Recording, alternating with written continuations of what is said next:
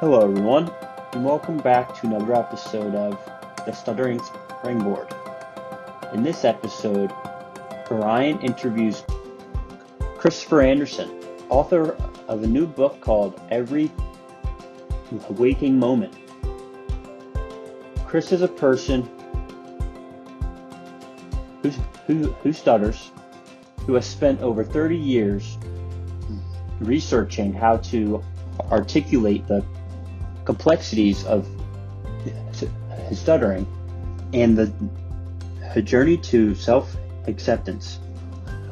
Listen as Chris explains his difficult early years as a person who stutters, and then his journey to adulthood and transcendence to become a person more comfortable with his stutter.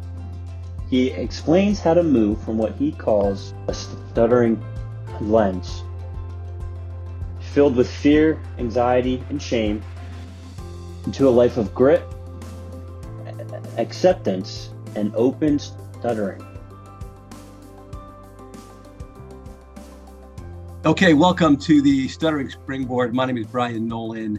The Springboard is a podcast put on by the Nolan Stuttering Foundation that is focused on helping young people spring to the next level in their lives and educate the population on what it means to be a person who stutters and the experiences they have. I'm joined today by one of my new heroes. His name is Chris Anderson. He's the author of a new book, Every Waking Moment. He's a person who stutters. He spent over 30 years studying how to articulate the complexities of stuttering and the journey of self-acceptance.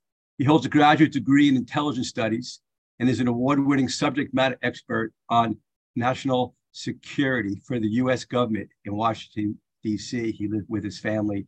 He is an endurance athlete, having completed 3 Ironman, which is huge. There's so much, Chris, to unpack in this book. You peeled back the lives of myself and all of those who stutter. I almost don't know where to begin, but I guess I'll begin by welcoming you and thanking you for being here, and then we'll get into the endurance athlete part. Welcome, Chris. Thank you for the introduction and for having me today. I'm excited to talk about the book and answer all your questions. Well, so you're an endurance athlete. That was key in the book. It was part of transcendence for you. Mm-hmm. And I'm an endurance athlete, so I get it. I wonder if you can share with us how doing an Ironman changed you, how it redefined you, and what prompted you to do your first Ironman? You know, it was kind of a dream to do one. And I used to watch them every year on TV. And I was like, those people are resilient and strong and in control of themselves. And they know what they want. And it was a little bit outside of the realm of what I thought was possible, but came at a time when I had opened up my life a little bit and I had some space to really pursue the things that I wanted to. And as I read about in the book, I had been working out extremely hard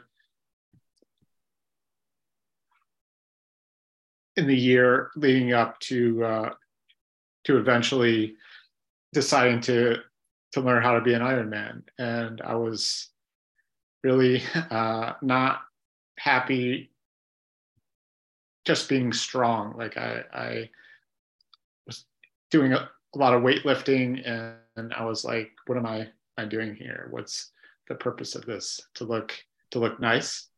But the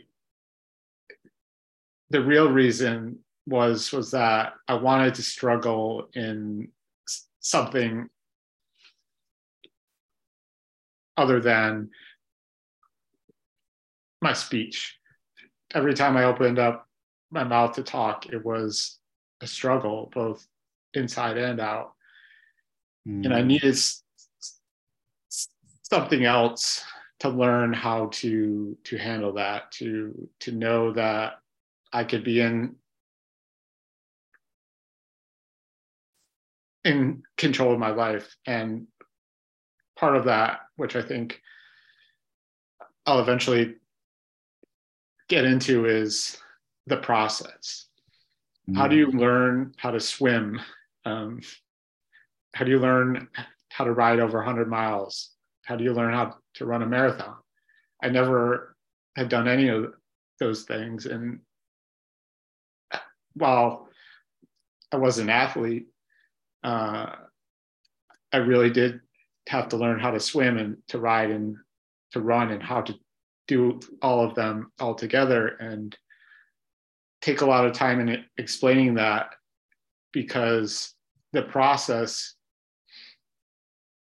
helps. It helps to like take the small steps to, I mean, the first time I got in the pool to teach myself how to swim, it took me 4 or 5 times to get to the other side. And that was really frustrating. I think I swam maybe 10 laps that first time, and I was like, that's it, I'm done. Like this. I liked how you explained your first, I guess half Ironman down in Maryland, where the swim didn't go so well. You did manage, but I had a similar experience in my first sprint, which is only like a half a mile swim. Mm-hmm. They tapped me to pull me out because I was hyperventilating. My lungs had sort of filled up with air, and I said, no, you're not pulling me out. And I floated for a minute, got my wits about me, and have since become a decent swimmer, not a great swimmer. It's the weakest of my 3 sports there. But that's the thing, is that you have to learn how to operate when you're uncomfortable. Like that's right. Part of also what helped me a lot is that I was exhausted. Like the whole 4 or 5 years that I was doing the Ironman, and that helped me to understand that I could do something extremely hard that took commitment, responsibility, all the things that help you understand how to work through the struggle and the exhaustion and all of that comes with endurance sports. And I got to the point where I just had to show up and work out. Like it wasn't easy, but it was the process. And I knew if I worked through that, I'd do well in the races.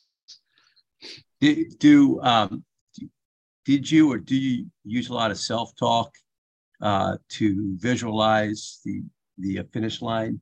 There was a comment that I saw you talked about. You go through the motions to cross the finish line. Do you use visualization in your sort of avoidance reduction also, visualizing doing it? Because I often think people who stutter, they see the words ahead of time that they're going to stutter on. Yeah. And visualizing a different outcome is pretty powerful if you can start to get to do that. And then I relate that to being in pain and visualizing myself crossing the finish line, right? Yeah. And that part about it is understanding that you have to go a little further, push a little harder than you think you can handle,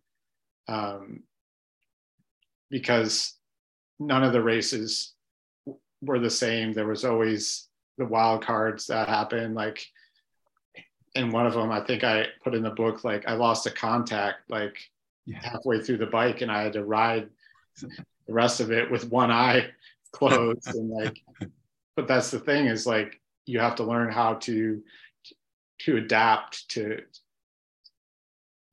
the situation. And like part of that is in training, you break it down into the manageable steps.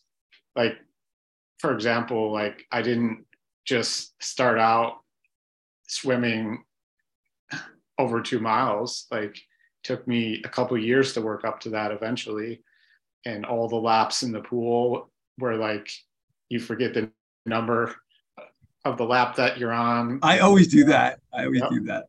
Yep. But you have to work through that and just make up for it. And how I was able to relate that to my speech is that I used to approach like different opportunities to talk in a way like, what do I have to do here? Like, am I making a phone call? Am I talking in a meeting? Am I at the store? Like, what is the worst thing that can happen to me in those situations? Mm-hmm. And as I went through them and I allowed myself to experience them, you start to see that your worries hardly ever come true. Mm-hmm. And a huge part of that was doing that alongside the Ironman workouts. Like I used to have to ride over 100 miles and then run 10 miles. Like that is hard, really hard.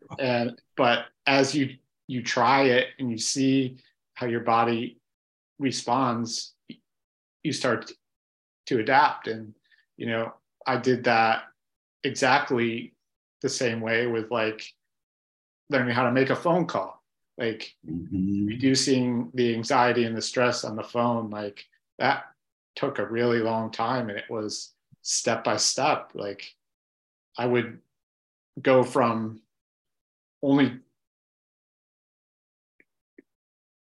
dialing the number, holding the phone, and then hanging up just to see like how I reacted. And then I would take it a little further and say hello. And then whatever happened after that, that's what happened. But I was just taking it step by step. And when you do that, it's a slow evolution to what you think or you know that you're able to handle. You know, that the first part of the book, it was just bringing back memories. I mean, the snake, right, in the classroom reading situation, counting paragraphs. And I just, related, and it was, as I said earlier, brought tears to my eyes because of sort of similar experiences.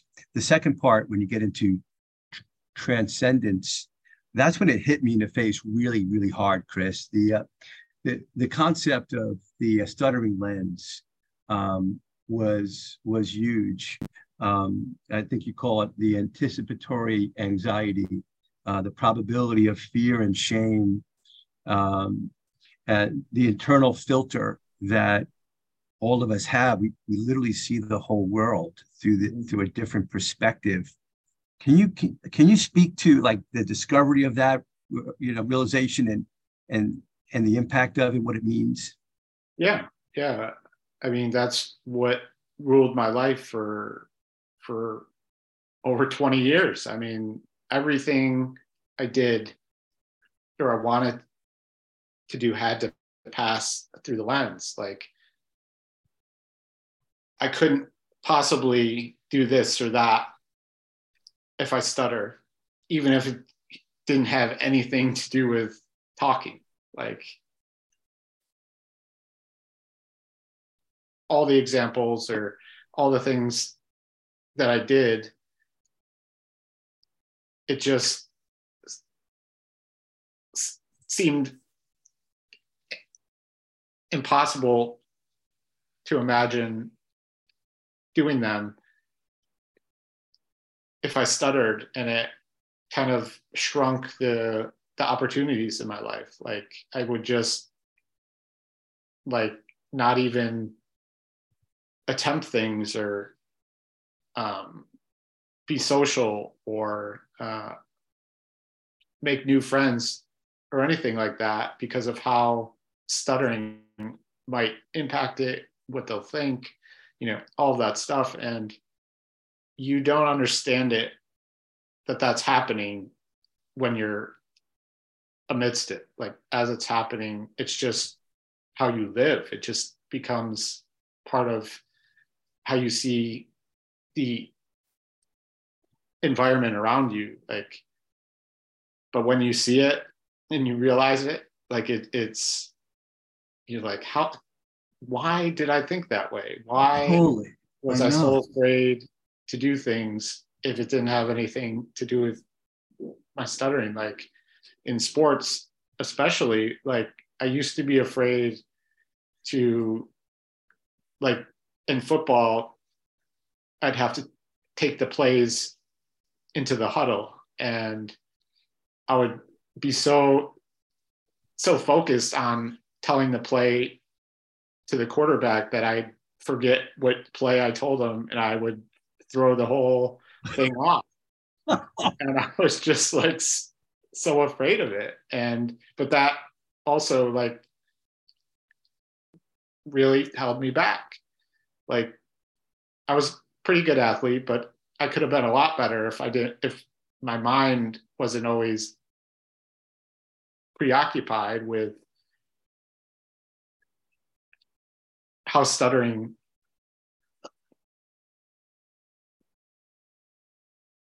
impacted everything. Hence the name of the book, every waking moment. Exactly. What people don't realize is how much people who stutter think about stuttering. Mm-hmm. It's sort of, multiple times a minute you're thinking about stuttering. Yeah. And it's so, which is why I'm now committed, sort of in maybe the last third of my professional life, to really understanding it and running back towards stuttering. Like you, probably, I spent a lifetime running from it. You fortunately are running back to it at a much earlier age. I'm 59. It wasn't until I was 50 that I had this realization that I had, like, a rock in my shoe that I needed to deal with and become more purposeful about this. And so I want to hit this concept of the iceberg, and the tip of the iceberg that everybody sees is this fluency, right? That's what people see. But you actually, in the book, you call the disease is actually below the iceberg, below the water, because most of an iceberg is below the water. What was below your water? Everything on the inside, everything that you couldn't see. And that's the part that you ultimately have to work on. Like, there has to be, if you're trying to improve your life, if you want to address the real, I guess, impediments of stuttering, you have to focus on the impact that has on the inside, how it makes you feel, because it's our internal reaction to it that makes the struggle. Like, it really is. And when you're able to alleviate that just a little bit and see how much that influences how you stutter, it's like mind-blowing. Like, you start to see that all the side effects, like I describe in the book, like the tongue flap, the lack of eye contact, the hypervigilance to all speaking situations. Like, those are things that are taking up all your energy and prevent you from really living how you want to. And I wasn't able to see any of that while I lived through it, yet I knew it was there. I knew I needed to address it. I never knew how. Like, it impacted every part of my life, and I never tried to address it. So like me, you went through a lot of speech therapy as a child, and the focus was clearly on the tools, but all the things you're talking about now are not about the tools. Albeit, I mean, tools will help you in a situation, possibly, right? If you use it in real life. Most people don't. Most people who stutter don't get to use the tools in real life. Yeah. I'm hopeful that your book is going to hope to change the way speech therapists look at stuttering therapy, and we'll get into shortly the cognitive behavioral components of it. So I'm hopeful that it will. Have you received any input around that? Are you talking in front of speech therapists? I mean, people like Joe Donaher and clearly Vivian in your book, which we'll get to. They're so far ahead of the kind of speech therapy that I had as a young boy. Do you see a change happening? I do, but it's not fast enough. But that goes back to the point of the book, is that as I wrote it, I thought about what is this book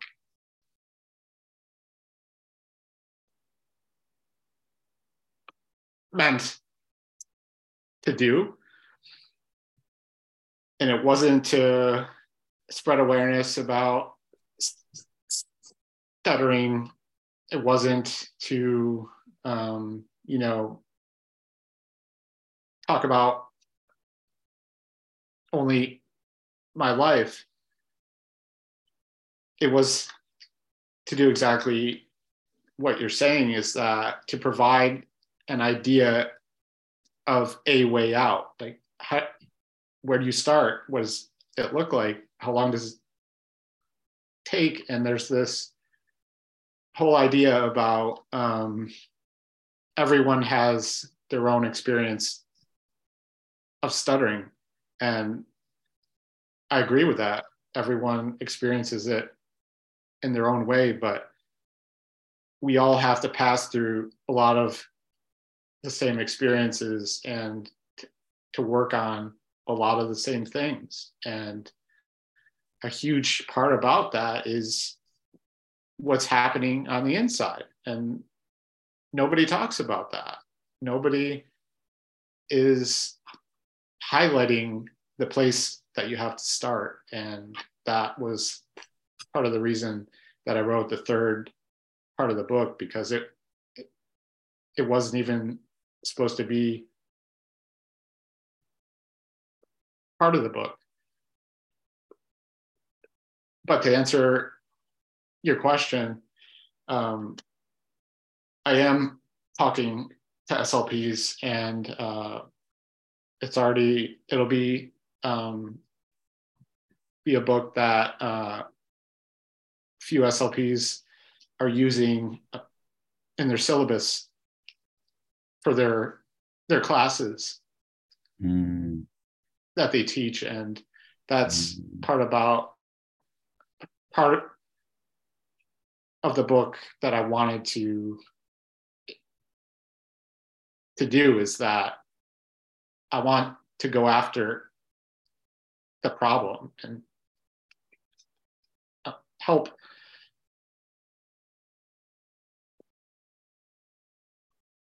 others understand how to approach what seems impossible for a lot of people. And I mean, there's a huge need for that, and I'm not going to be the only one, but I wanted to do my part. You're doing more than your part. I want to hit a topic that I'm still going through. You know, part of why I do this podcast is it really has two parts. Part of it is selfish because it's my own journey, right? Yeah. And part of it is selfless, so the world can, like you, share, better understand the experiences of people who stutter, and particularly young people who feel like it's a barrier. That's why it's called the Stuttering Springboard, right? To spring them up to the next level. I want to talk about open stuttering, and it's something that I'm still not comfortable with. I say in previous podcasts, I'm comfortable telling people that I stutter. In fact, I'm telling the world that I stutter now, but I still feel this feeling of shame when I stutter. Yeah. Even on this podcast, I've tried not to stutter. I'll switch words, and I'm pretty good at switching words. But you know, who am I fooling, right? Yeah. And so, but I want to link it to this trauma concept. When that hit me hard too, like boof. So you talk about every stuttering episode becomes a trauma in our lives, and so then therefore any perceived future stutter is a trauma happening before it actually happens. Yeah. Right. Like just the whole thought of reading in class is a trauma. And we all had these traumatic experiences that shaped our youths in a significant way. How were you able? Because this was the big turning point that I saw in the book, when you started to open stutter and not feel the same amount of anxiety and trauma that you used to. What was the turning point there, Chris?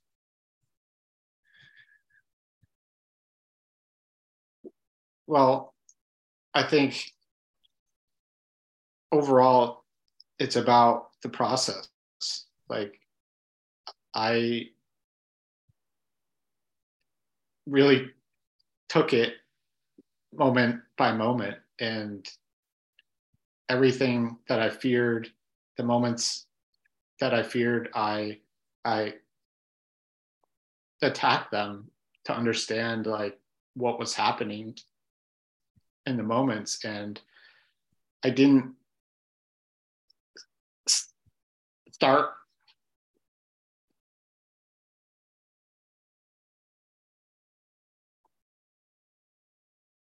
with open stuttering. The first thing I worked on was keeping my eye contact.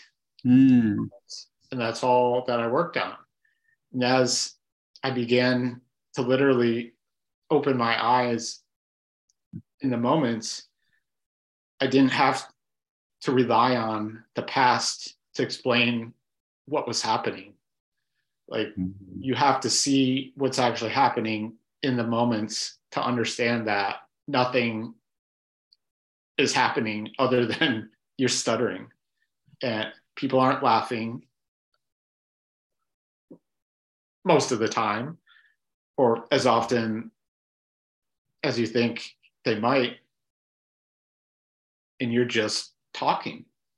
And as you do that over and over and over, you start to rewrite the thoughts that you have about the moments, and in anticipation of them and as they're happening. And eventually I worked up to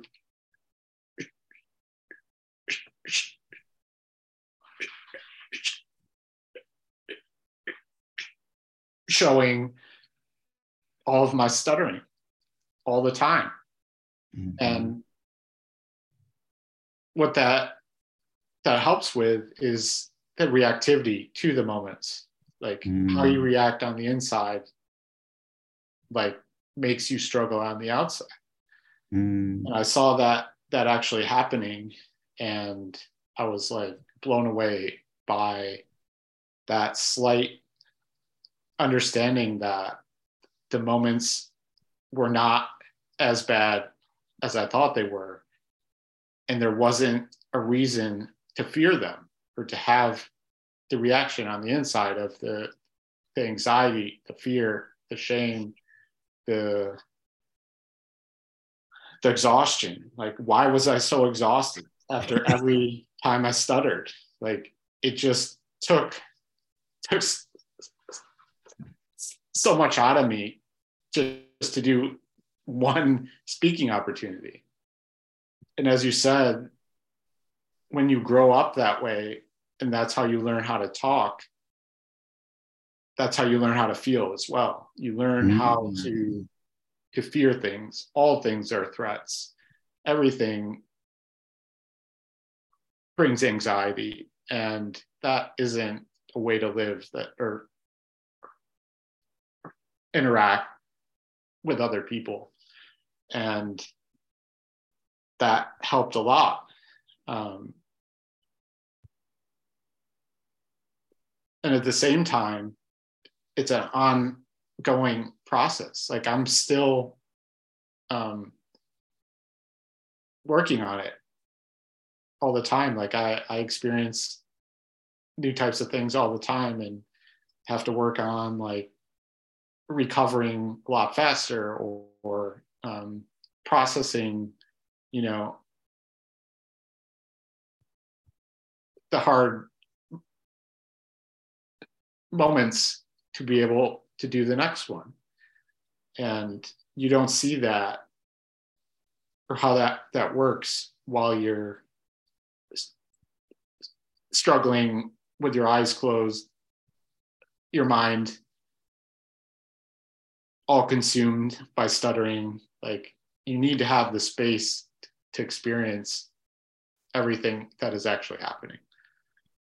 What would you tell a younger Chris Anderson or many of the kids listening to this podcast about avoidance?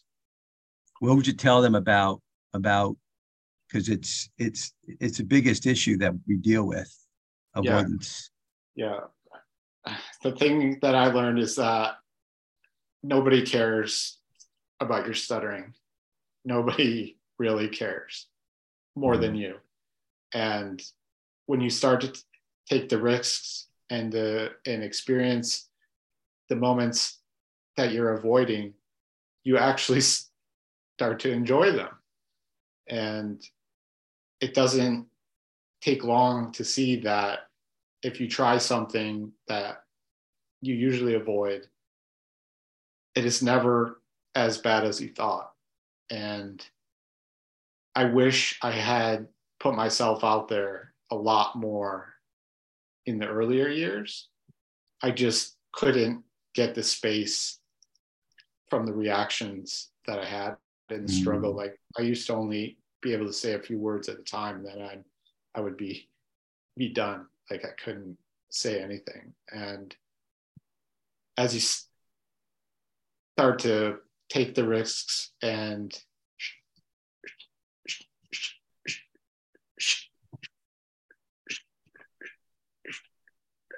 show yourself that you're more than capable of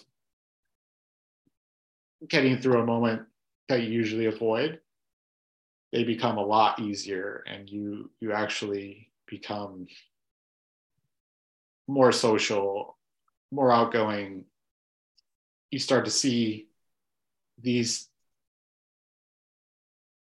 moments as like opportunities to learn. And I wish I had taken more of the risks earlier on. Yeah, but it's this fear, right? Fear is what we resort to. And thank you for introducing me to Ryan Holiday and the Daily Stoic.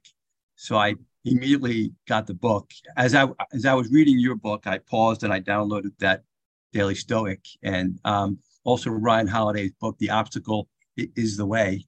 I love the quote by Marcus Aurelius, the impediment to action advances action, and the only way out is through it, Yeah. which lends me on to this concept of when you met Vivian. Vivian seemed to be the first speech therapist in your life who approached it in a totally different manner, and you call it avoidance reduction therapy. Yeah, you say it's the operating system for your final confrontation with stuttering. It facilitated your climb out of the traumatic state of stuttering. Can you tell us about avoidance reduction therapy as a thing? Is this becoming a thing? It's I love it.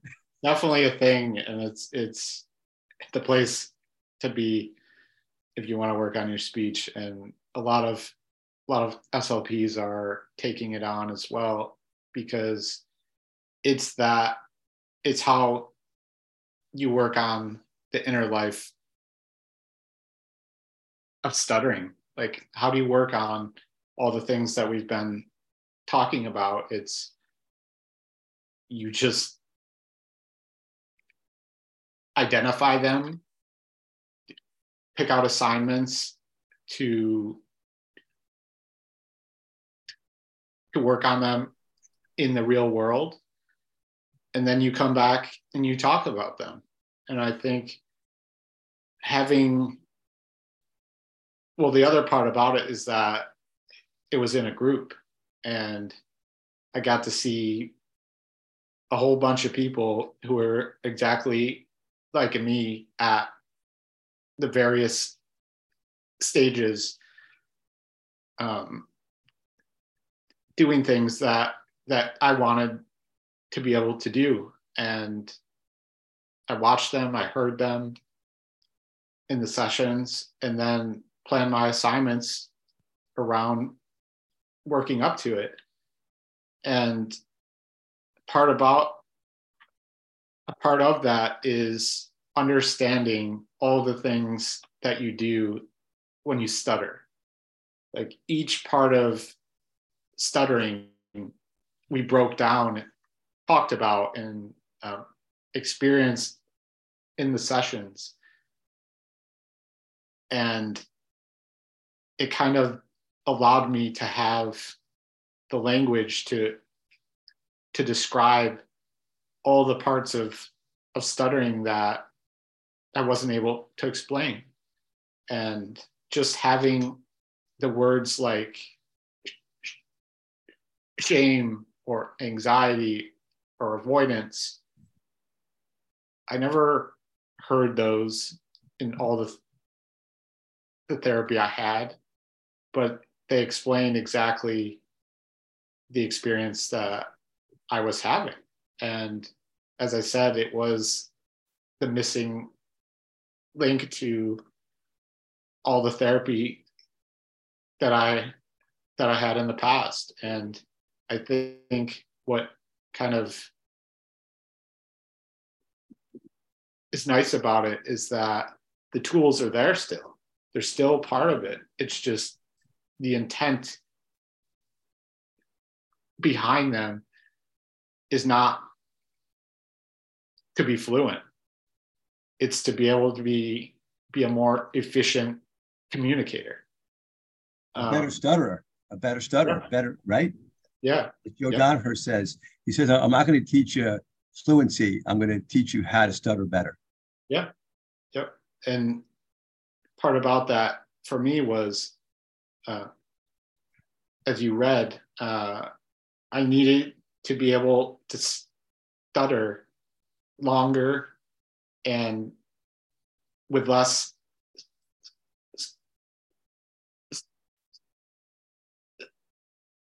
struggle. because I couldn't put my words together in a way that I wanted to. And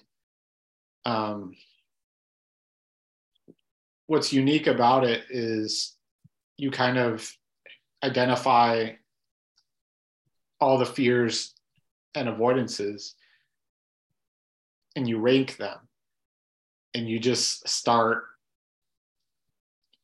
working on them.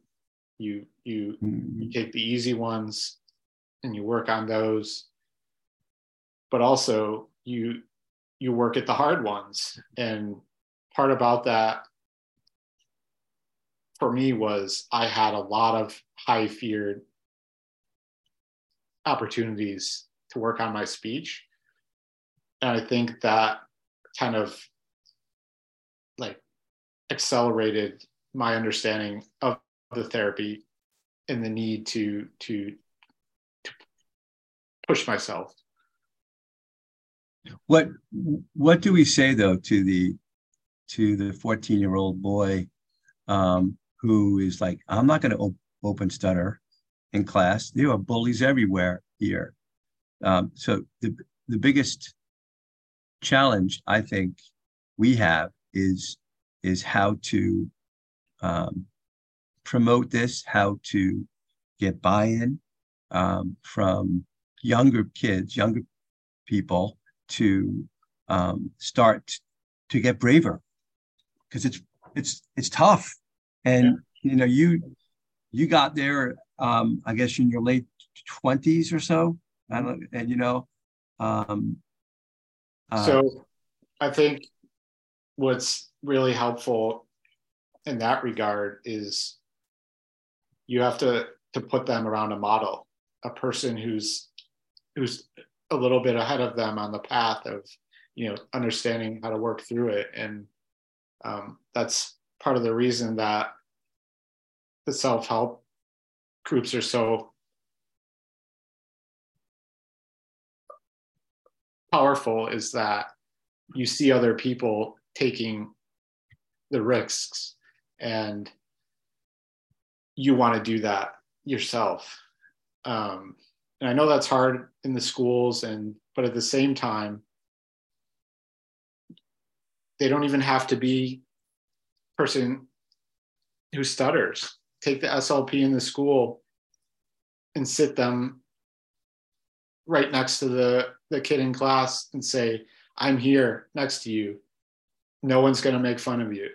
I love it. Then you just have to make a little bit of progress until they see that while the bullies are there, the bullying is not happening as often as you think. Like that's the other part about it. It only takes the one time to believe that it's going to happen all the time. Yeah. And I think that has to be a message that we really share with the younger kids. I mean, that's why I think your book is so powerful, is that I think it's going to help to transform speech therapy and group therapy, and so kids don't feel alone. All of us who stutter can relate to the aloneness of it. We're the only ones in the class who stutter, so we hide it as much as we can. So you made the decision to join the FBI. I was so impressed by your grit of the interviews you went through, both on the phone and the panels that you went through. What advice do you have for young people who are thinking about a career through the stuttering lens, who wouldn't imagine, like, I can't go to the FBI and debrief the directors of the FBI? I mean, that was wild. Yeah. What advice do you have? That you must have had so much self-talk around that. That grit was just huge for me to read about. The problem with those experiences is that they were very traumatic. It wasn't about pushing through them, it was more about, I don't have any other options. But it's all, at the same time, everything I did in the lead up to them allowed me to be in the situation to be the person that they went to provide that briefing. But I'll be honest, I never thought I could do any of the things that I did or have done. Like, you can't imagine them until you try them. And that's part of the reason that I walked through in college exactly what happened. Like, I was blacking out in front of the classes doing the presentations, even though I wasn't talking. Like, the computer was talking on my behalf. That's wild. Like, just the reactivity to that. But that was the start. You have to start with something. And it's also why I put in the book the part about the interview on the phone. Like, that was probably one of the hardest things I ever had to do up to that point. And it took everything out of me to get through it. And I wanted to be able to explain that in a way to show people that if you go to those really extreme lengths and you show yourself as you are, things are going to work out for you. And even though I didn't believe it at the time, that's how it all has happened. Like, you just have to have like an ounce of understanding that, hey, maybe I can make it through this one experience. And then you take on the next and the next. Like, that's what I mean by like the process. Like, understanding how to change is more important than understanding how to stutter more efficiently. It does seem like the group aspect of it really helped you, that you weren't going through it alone in therapy even, right? To push through. That seemed like that was pretty helpful. That was pre-therapy. All those experiences were before I went to therapy. But that's the foundation. I was on my way already when I entered into therapy, when I had pushed myself to the point of, I can't handle this on my own. And as you know, like, when you fail often in therapy, you're like, I need to do this on my own. And you go after it and you try and you fail. And it's like really hard to handle. However, when you ask for help and you get to the point of reaching out your hand to an SLP that understands what they need to do to help you, it'll work out as well. Like, I don't know how to explain it, but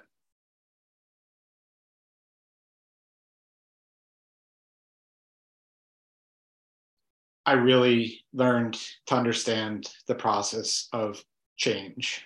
Like, it's not something that happens overnight, and it begins a lot sooner than you thought. Like, I started to work on my speech in college, but I wasn't like in therapy. I wasn't actively planning assignments, but that was the start that eventually allowed me to excel in avoidance reduction.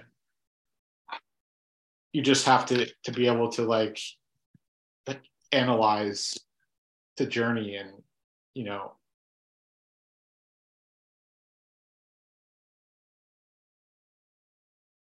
I keep saying this, but you have to learn the process. I'm going to go only one more deep question, and then one more not deep one. The deep one that I want to go to is in journaling and cognitive behavioral modification. You call it how we think and feel, and this is in the moment, and this is the transition of. It sounds like you went through to just be in the moment and have the mindfulness about the stutter, not about all the thoughts and anxieties and feels. So it seemed like you did a lot of journaling. And was journaling a part of your ability to almost distance yourself from it, look down on it, so you could analyze it as opposed to being consumed by it? And do you recommend journaling, and where would a young person start? I think it was the most helpful part of my the work I did on my speech, because it allowed me to see what was in my head that was preventing me from really confronting my stuttering. And as I wrote about in the book, like I just kind of started with the thoughts that were swirling around in my head, and I put them down on paper. I never read them. I never went back through them. I just emptied them all out. And when I did that, they weren't there to distract me. And the thing about that is I never understood like how my thoughts and emotions and my feelings were contributing to how I stuttered.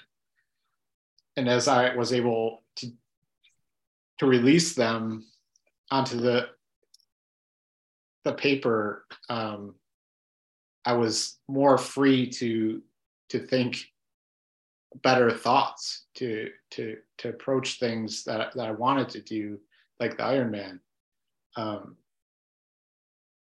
And it's like really eye-opening to take the time to slow it down. And like I hand wrote them all. Like I spent an hour every morning before I went to work.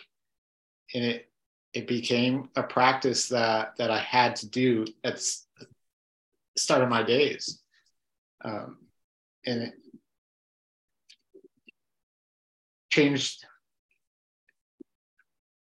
the way I thought about all parts of my life.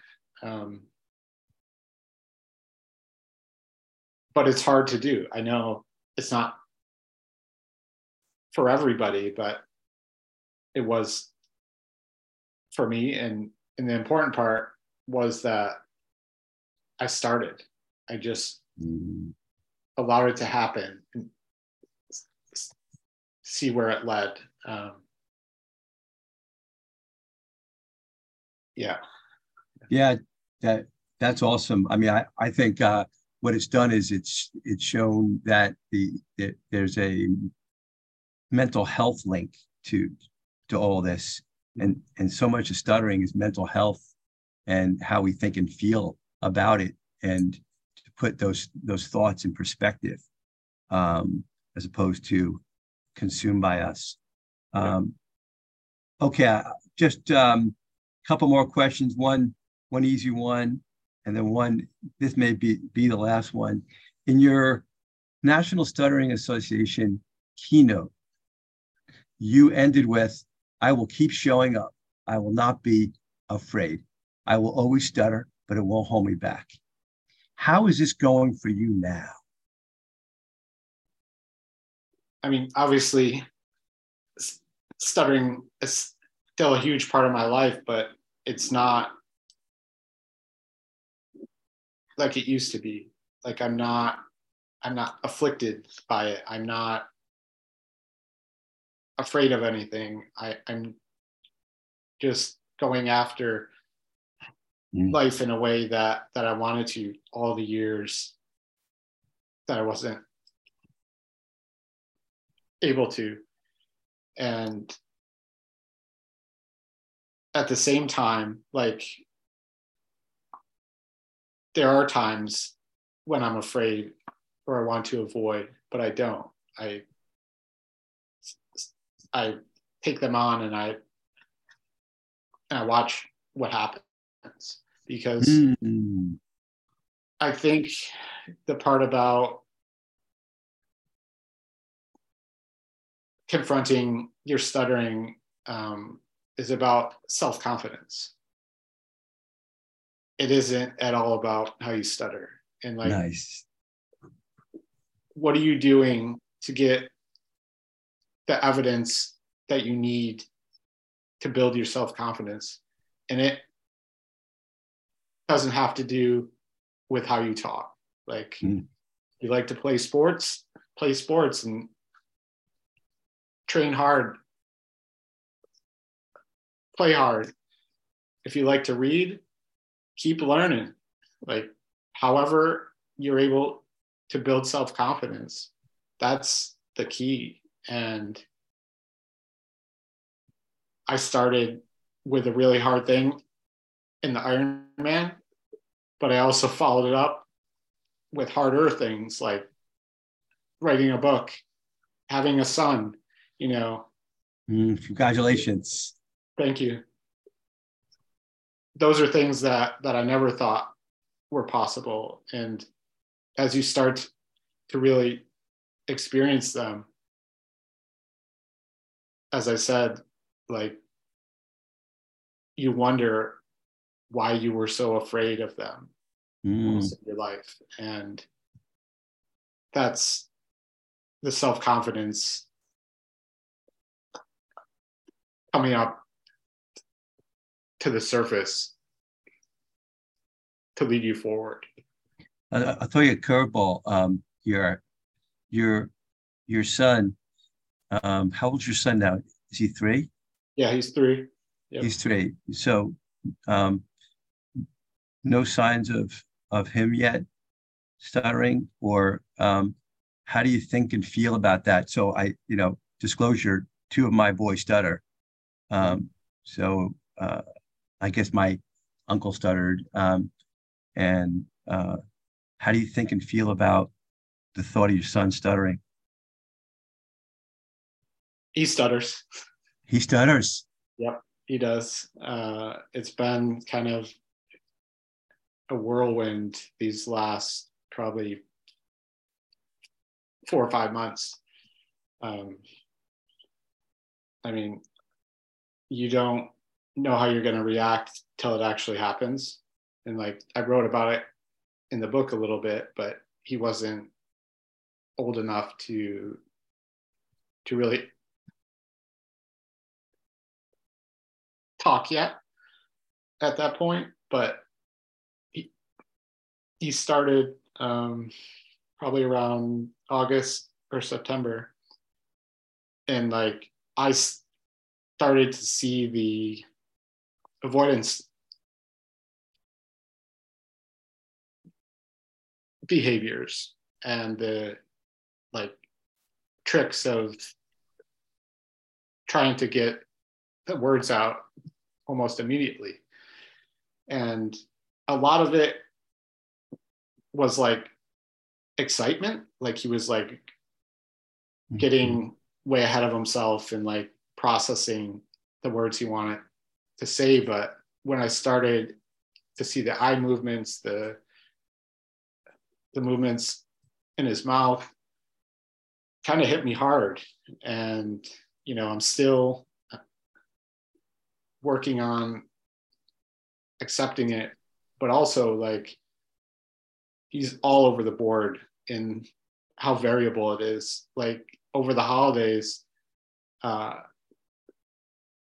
we went up to my parents' house, and the minute he got there, he started only stuttering on the vowels, and would like prolong them. And it was like, what the heck is going on here? And my wife was a wreck because like she doesn't want him to have the experience I had. And, you know, I understand that he won't, but it's hard to watch and hear.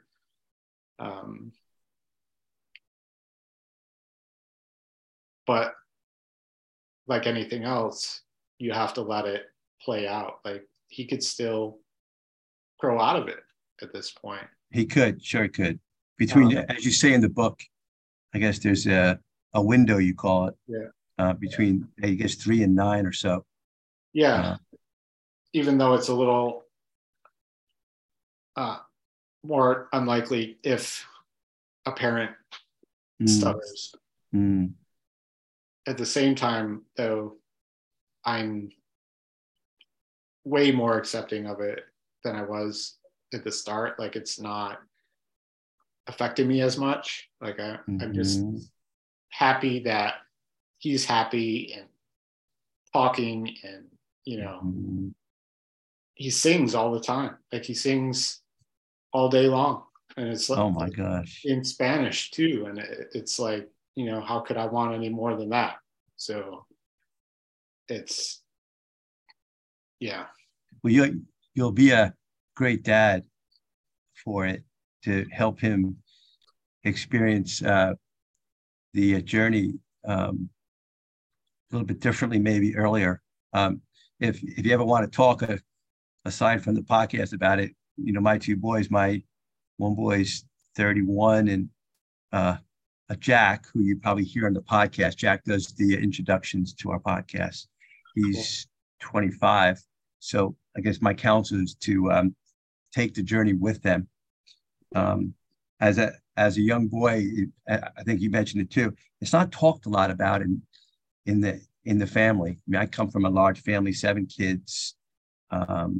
It just wasn't talked about. It was just sort of the secret everybody knew about. Yeah. And I think that's a mistake, let's hit it head on, because if you don't talk about it, then we internalize it, and all the things you talked about begin happening. Yeah. And that exacerbates it.